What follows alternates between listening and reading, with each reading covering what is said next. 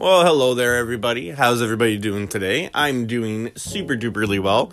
It's been a while since I've done an episode. I haven't had anything I've really wanted to talk about recently.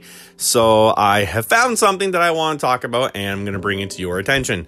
First off, thank you everybody for who do follow and listen and like and subscribe and everything else like that. I love you all. Thank you so very much.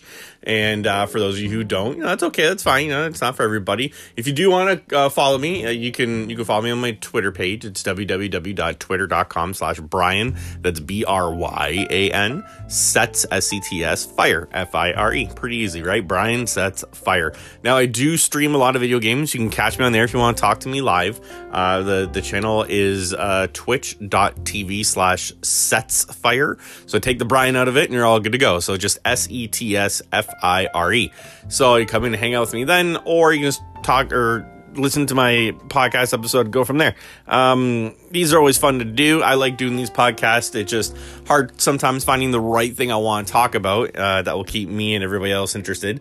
So I've actually found something that's got me really amped up, really excited. So yesterday, the new Disney Plus streaming service came out. I've been very excited for Disney Plus for quite some time. You've realized piece by piece the things that they've taken out of Netflix and Crave and all that they were kind of holding for themselves for their new service. And we also saw the Marvel presser of the new shows that they got planned and coming out for it. There's like a WandaVision show. There's a Hawkeye show, there's a Captain America and I think Falcon show coming out. And the best thing is since it's Disney and they've got more money than God, all the major actors, the A-list actors that were in the movies are reprising their roles in the show. You wouldn't think that one of those actors would go down to a TV show since they've been such a major movie star for so long, but you know, when you drop a dump truck full of money on their front yard, you kind of do whatever they say, right? So aside from Marvel being one of the best parts of the Disney Plus streaming service, my other favorite passion in life is Star Wars. And I know there's a lot of people out there who like Star Wars, a lot of people who don't like Star Wars. But for those of us who do like Star Wars, we really like Star Wars. My wife wanted to name one of our sons Lucas. And I did not argue with that at all, because the second I found out that I could have called him Luke and get into a fight with him when we get older and tell him that I'm his father, I immediately got giddy inside and I agree to it right away. So that's how much of a nerd I am. I wake up every morning, try to reach for my water in the end table, hoping that it'll come to me like Luke's lightsaber did to him in The Empire Strikes Back when he's hanging upside down from the ice. Yeah, I'm that kind of nerd. So this Mandalorian show, I really like the idea of the fact that they're making a show about the Mandalorians. Everybody only knows one famous Mandalorian, which is Boba Fett, right? Or Jango Fett, Boba's father. But there's a whole guild of them, and it's not just one. There's thousands of them all across the galaxy, and they're primarily bounty hunters, but they do run like protection for people. You can hire them to run protection. You can hire them to find bounty hunters. You can hire them just to kill people if you want to. They're assassins at the same time. So it's good to see that there's a guild, and then like every planet you go to, there will be a Mandalorian guild for somebody to kind of go and hang out with. And they're widely renowned throughout the Star Wars universe as like, you know, like if a Mandalorian's in town, some shit's about to go down. So be careful. So this show focuses on one, and I'm very excited for it. So it got released on November 12th, which when this is being aired was yesterday.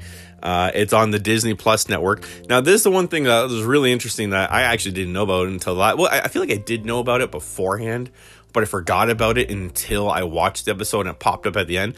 That the creator of the show was obviously George Lucas, his characters from Star Wars based on the show. But the creator of this show, the one who kind of put all the pieces together, was Jon Favreau. Like I said, I feel like I knew that ahead of time, but I forgot about it until the show aired, and at the very end, it's like created by, bam, Jon Favreau. For those of you who don't know Jon Favreau, if you're living under a rock, he is Happy Hogan from the Avengers series, and he also directed and wrote the Iron Man movies and the first Avenger movie. So like he's got some cred to his name, you know, like he's a big heavy hitter in that massive universe. And now that he's jumping into the Star Wars universe, this is only going to be good for him. So I'm very excited to see how farther he can go in this.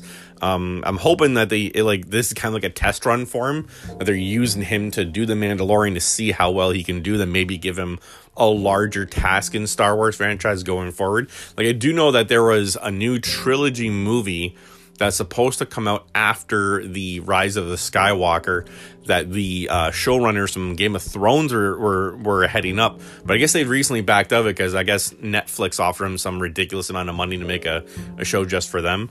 So they're going to need somebody new to run this movie franchise going forward, and maybe Jon Favreau could be the guy. Judging after this first episode, I think he should be. That's my opinion. So the show stars Pedro Pascal. For those of you who don't know who Pedro Pascal is, he's relatively been kind of a quiet actor for most of his career. Nothing really too super big, but his biggest break he got recently was he was on Game of Thrones. He played the Red Viper of Dawn. So he was the guy that had that big spear that fought the Mountain. His sister was the one that was raped and killed by the Mountain. When he was fighting the Mountain, he kept saying, "You raped her, you killed her children," and he got his face crushed in by the Mountain at the end. So that was his big break. He also did a good little part in the Kingsman. The Golden Circle, I think it was, the second Kingsman movie. Those were surprisingly good movies too. I never knew too much about them until going into them, and I was very pleased with them. He's in that one. He plays the one of the American guys, like they're called the Statesmen. He plays one of the American versions of that guy over there.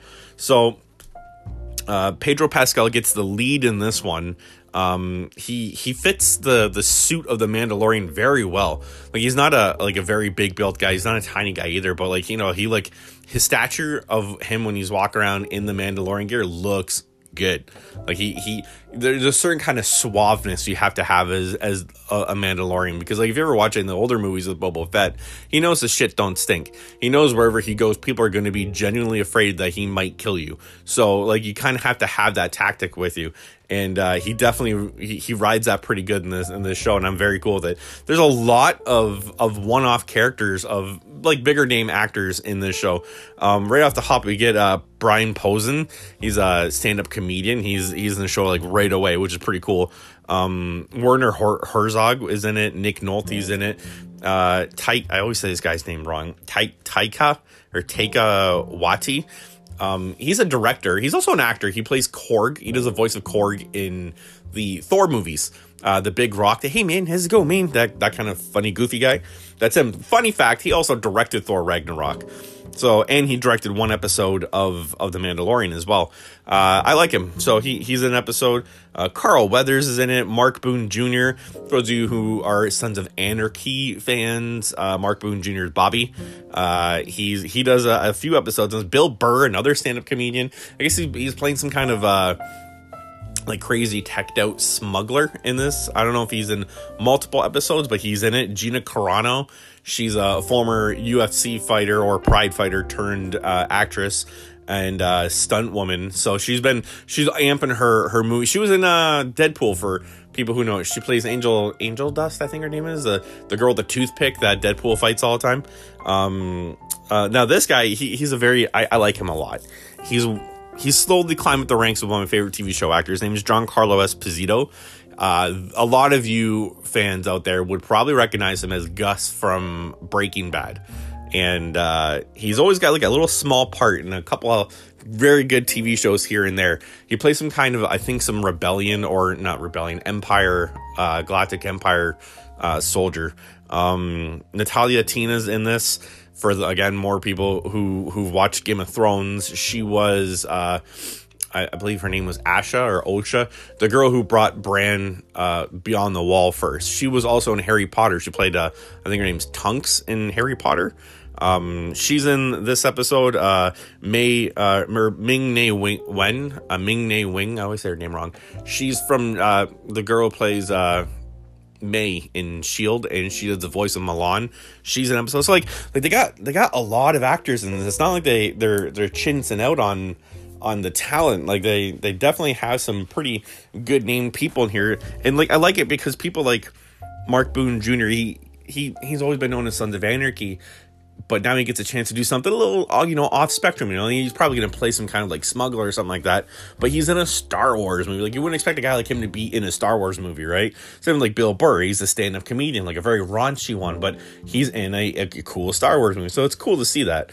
So for those of you who haven't seen the episode, I suggest you go watch it right away before you finish listening to this. I want to talk about the episode, and I'm going to say everything I saw in it. So if you haven't seen it, please go now, check it out, tell me what you think first, and then come back to this episode on your ride to work, or if you're at the gym, or whichever way you want to listen to this.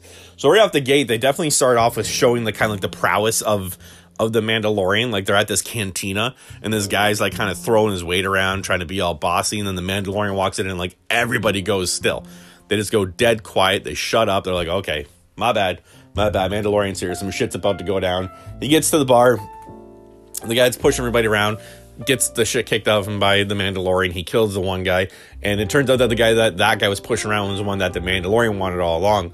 So it shows that, he's willing to do whatever he has to do to get his target. And that's the point of the Mandalorians. Like, they'll always fulfill their debts. And I like how it showed it right away. Like, it showed like how he could fight multiple people at one time, and it doesn't bother him. He's no fear. He doesn't care about what situations he's getting into, because he believes in his training. He believes in what he is, and he believes in the fact that, like, there's something different about Mandalorian armor. They have their armor, which is a lot different from everybody else's in the Star Wars universe. And then it shows him meeting up with Carl Weathers, who's kind of like his go-to guy to get his hits and his contracts. So he goes up and he meets him at the table, and he throws the pucks down of the people who he's captured and thrown in the carbonite on his ship, and he gives him his money for it. And he's like, well, I want more jobs. And he's like, well, we got some more, but I got one special one for you. And he's like, well, hit me. What is it? He's like, give me the puck. He's like, there is no puck. He's like, well, what do you mean? He's like, it's top secret, off the shelf, by the books, no one can know about it, kind of deal. And he's like, all right, whatever, I'm in, hit me. Where do I gotta go? He's like, all I got is this place where you can go to meet the guys, and that's it. And then this is the part that gave me chills. It was super, super cool. So he goes in this like dark alley, starts knocking on the doors and stuff like that to find out where he's got to go. And when he finally gets there, he opens the door, and it like slowly opens, and all he sees is like battle-worn and torn stormtroopers standing in there. And it was just like so badass, because it's like, oh my god, like you finally meet them. Like, stormtroopers are there. Like, that people are terrified in the Star Wars universe of the stormtroopers, and now he's meeting them face to face. Like, some shit is going down, or stormtroopers are commissioning a Mandalorian to go do a task for him. And that's when you meet Werner Herzog. He plays kind of like the shot caller for the Empire towards what they want to do. And there's a cool little scene there where like this doctor comes out like from a back room, or like another scientist or something comes from a back room, and it spooks the Mandalorian. So he pulls out his gun, he pulls out his rifle, and he's got them all pointed at everybody. And the one stormtrooper goes up to him, and he's like, what do you think you're gonna do? You're outnumbered 4-1. And he just shows him like slowly tilt his helmet to the side a little bit, and you hear him just go, yeah, I like those odds. And everyone's like, okay, hold on now. And that's what, again, that's the precedent that they're trying to set, the fact that like a Mandalorian does not give a shit. Like 4-1, he knows he can still beat you 4-1, and he likes those odds, and you're not going to win. I love that. And he said it so coolly and so calmly and so chill. Like it was awesome. It made me feel happy hearing him say that. So what happens is they end up commissioning to find somebody. They don't have a puck with a picture of the face on it. They just say, here, this is the beacon. The beacon tells you where you got to go. You got to go get this guy, and here's your payment. It's a piece of metal. Now, as far as I can remember, I didn't look up enough research on this. I might be wrong. It's a certain kind of metal that is very precious to the Mandalorian Guild. It's what they use to build a lot of their armor. Like the higher ranking you get, the better this armor is that you get. It's kind of like an impenetrable armor. Stormtroopers' blasters deflect off of it. Like, you can even like use it to block a lightsaber, and it won't cut through lightsaber. It's that strong of a metal. So they offer him a piece of that metal to do this thing, and when he sees it, he's like, okay, I'm down. Like I need that, and that's what I want. So he ends up getting the metal as kind of like a prepayment for doing the task. And he goes to his guild, and there's a girl there, and I can't remember her name. Damn it, I looked up to it and I didn't write it down. She's in, I believe, the Clone Wars. She's kind of like the blacksmith for the Mandat Guild. She's a known character too, by the Mandalorian sigil that she has painted on her mask. And she crafts a pauldron for him out of this. So he's got like this cool, like his armor's all like faded and dented and rusted and stuff like that. And then now he's got this nice shiny pauldron on his shoulder, which is pretty cool. But in the process of them doing that, it shows this kind of like little backstory of what happened with him as a child and how he became who he was. It very clearly shows the fact that wherever he was from was under attack. I don't know if it was under by rebels or Alliance or whatever it was that attacked his planet, but he was under attack and his parents hid him away and they very clearly died, and he was left kind of hiding to fend for himself. So they protected him to keep him alive, and that's obviously probably how he became a bounty hunter. Probably some other kind of Mandalorian bounty hunter found him, and that's how all these Mandalorians become what they are. So they get found somewhere from being hidden or whatever, and they get brought into their ranks and moved up by somebody who feels pity on them, and there you go. So it's cool to see like a small little tidbit. They didn't put a lot into it, just enough to make you kind of question what's going on. Is that true? Is this obviously what happened to him? But I want to know more. I want to know who attacked him. I want to know who his parents were. I don't know if he was like a notoriety or if he was just like somebody from the slums or whatever. So it'd be pretty cool to see some more backstory, and I'm glad that they're going to space it out, not kind of give it to you all at one shot. So after that, he goes to the planet that he needs to go to, and he meets some locals there. There's just one local dude, and he's riding this big thing called a blurg. It's like this big creature thing that attacks him, and the guy actually ends up saving him. So, you know, it goes to show that, like, yeah, he's this like massive warrior that doesn't care about odds of getting outnumbered because he trusts in himself, that he is not impossible to beat. Like, he's still a human, right? He's still mortal. He can be defeated. This thing attacked him and he pinned him to the ground and started chewing on his arm, and he broke some of his armor and stuff, and the other guy had to save him. You know, he gets up and says thank you or whatever, and the guy says, well, what are you doing here? And he's like, you're a Mandalorian, right? And he's like, yeah. He goes, I'll help you right away. Like, right at the top, I'll help you. You're here to hunt somebody, I'll help you. And then he kind of questions him later on. He's like, why are you helping me? And he points at the camp where he's got to go, and he's like, ever since those people came here, this planet has been bad. It's been like people used to come here for a safe haven, for a retreat, to relax, to get away from the world, and these smugglers come here now, and ever since they've been here, everything's gone all bad. I need you to get them out. He's like, I'll do it free of charge because you're a Mandalorian. Like, Mandalorians, I've never met one before in my life. I've heard stories of them, but I've never met one. If there's anybody who could get these smugglers off this planet, it's definitely you. Many have tried, all of them have failed. So you're the one I can help. So, and again, it goes to show his humility too a little bit, that, you know, he doesn't know how to ride the blurg. He can't. So he gets the guy to help him. And they do a fun little thing where the guy says to him, and this is one thing I hope that they keep throughout the entire show, and they don't falter from it. Now, don't get me wrong, I can hold on, I got something stuck in my teeth. I can accept this in different ways, but he said to him when he's trying to ride the blurg, he's like, well, you can't focus on what you're doing, you need to take your helmet off to see where you're going. And he just kind of brushes it off like he didn't even say anything. I like the fact that in most cases, for any kind of Mandalorian you ever see, you never see them without their helmet. They're always wearing their helmets. They're always hiding their face. You never know who's really behind it. That's the point of their Mandalorians. It's a secret, right? You'll never know. You could talk to a Mandalorian at a bar, and he's like a goofy, quirky kind of guy, and you wouldn't even know it, because once they put the mask on, that's who they are.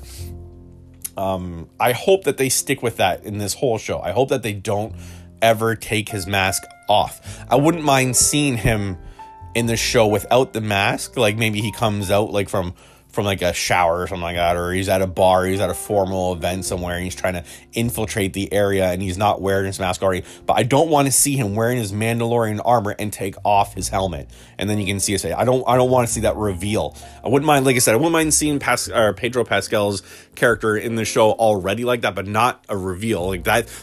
To me, that sets the precedent of there's no more secrecy now.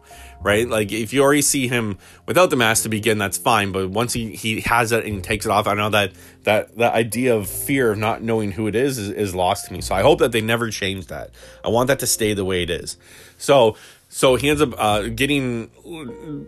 learning how to ride the blurg, and he goes down to the base and he starts attacking him, and then this droid comes out of nowhere and actually starts doing well, and the droid starts attacking the people too. So his whole base is loaded with people, and they're all like attacking the droid, and he ends up working with the droid. They make an agreement with each other, like they'll split the bounty half and half. The droid can't tell him who commissioned him to do it, which I'm thinking is going to be the Empire as well, just kind of like as a backup plan. You know, if one didn't make it, the other one did.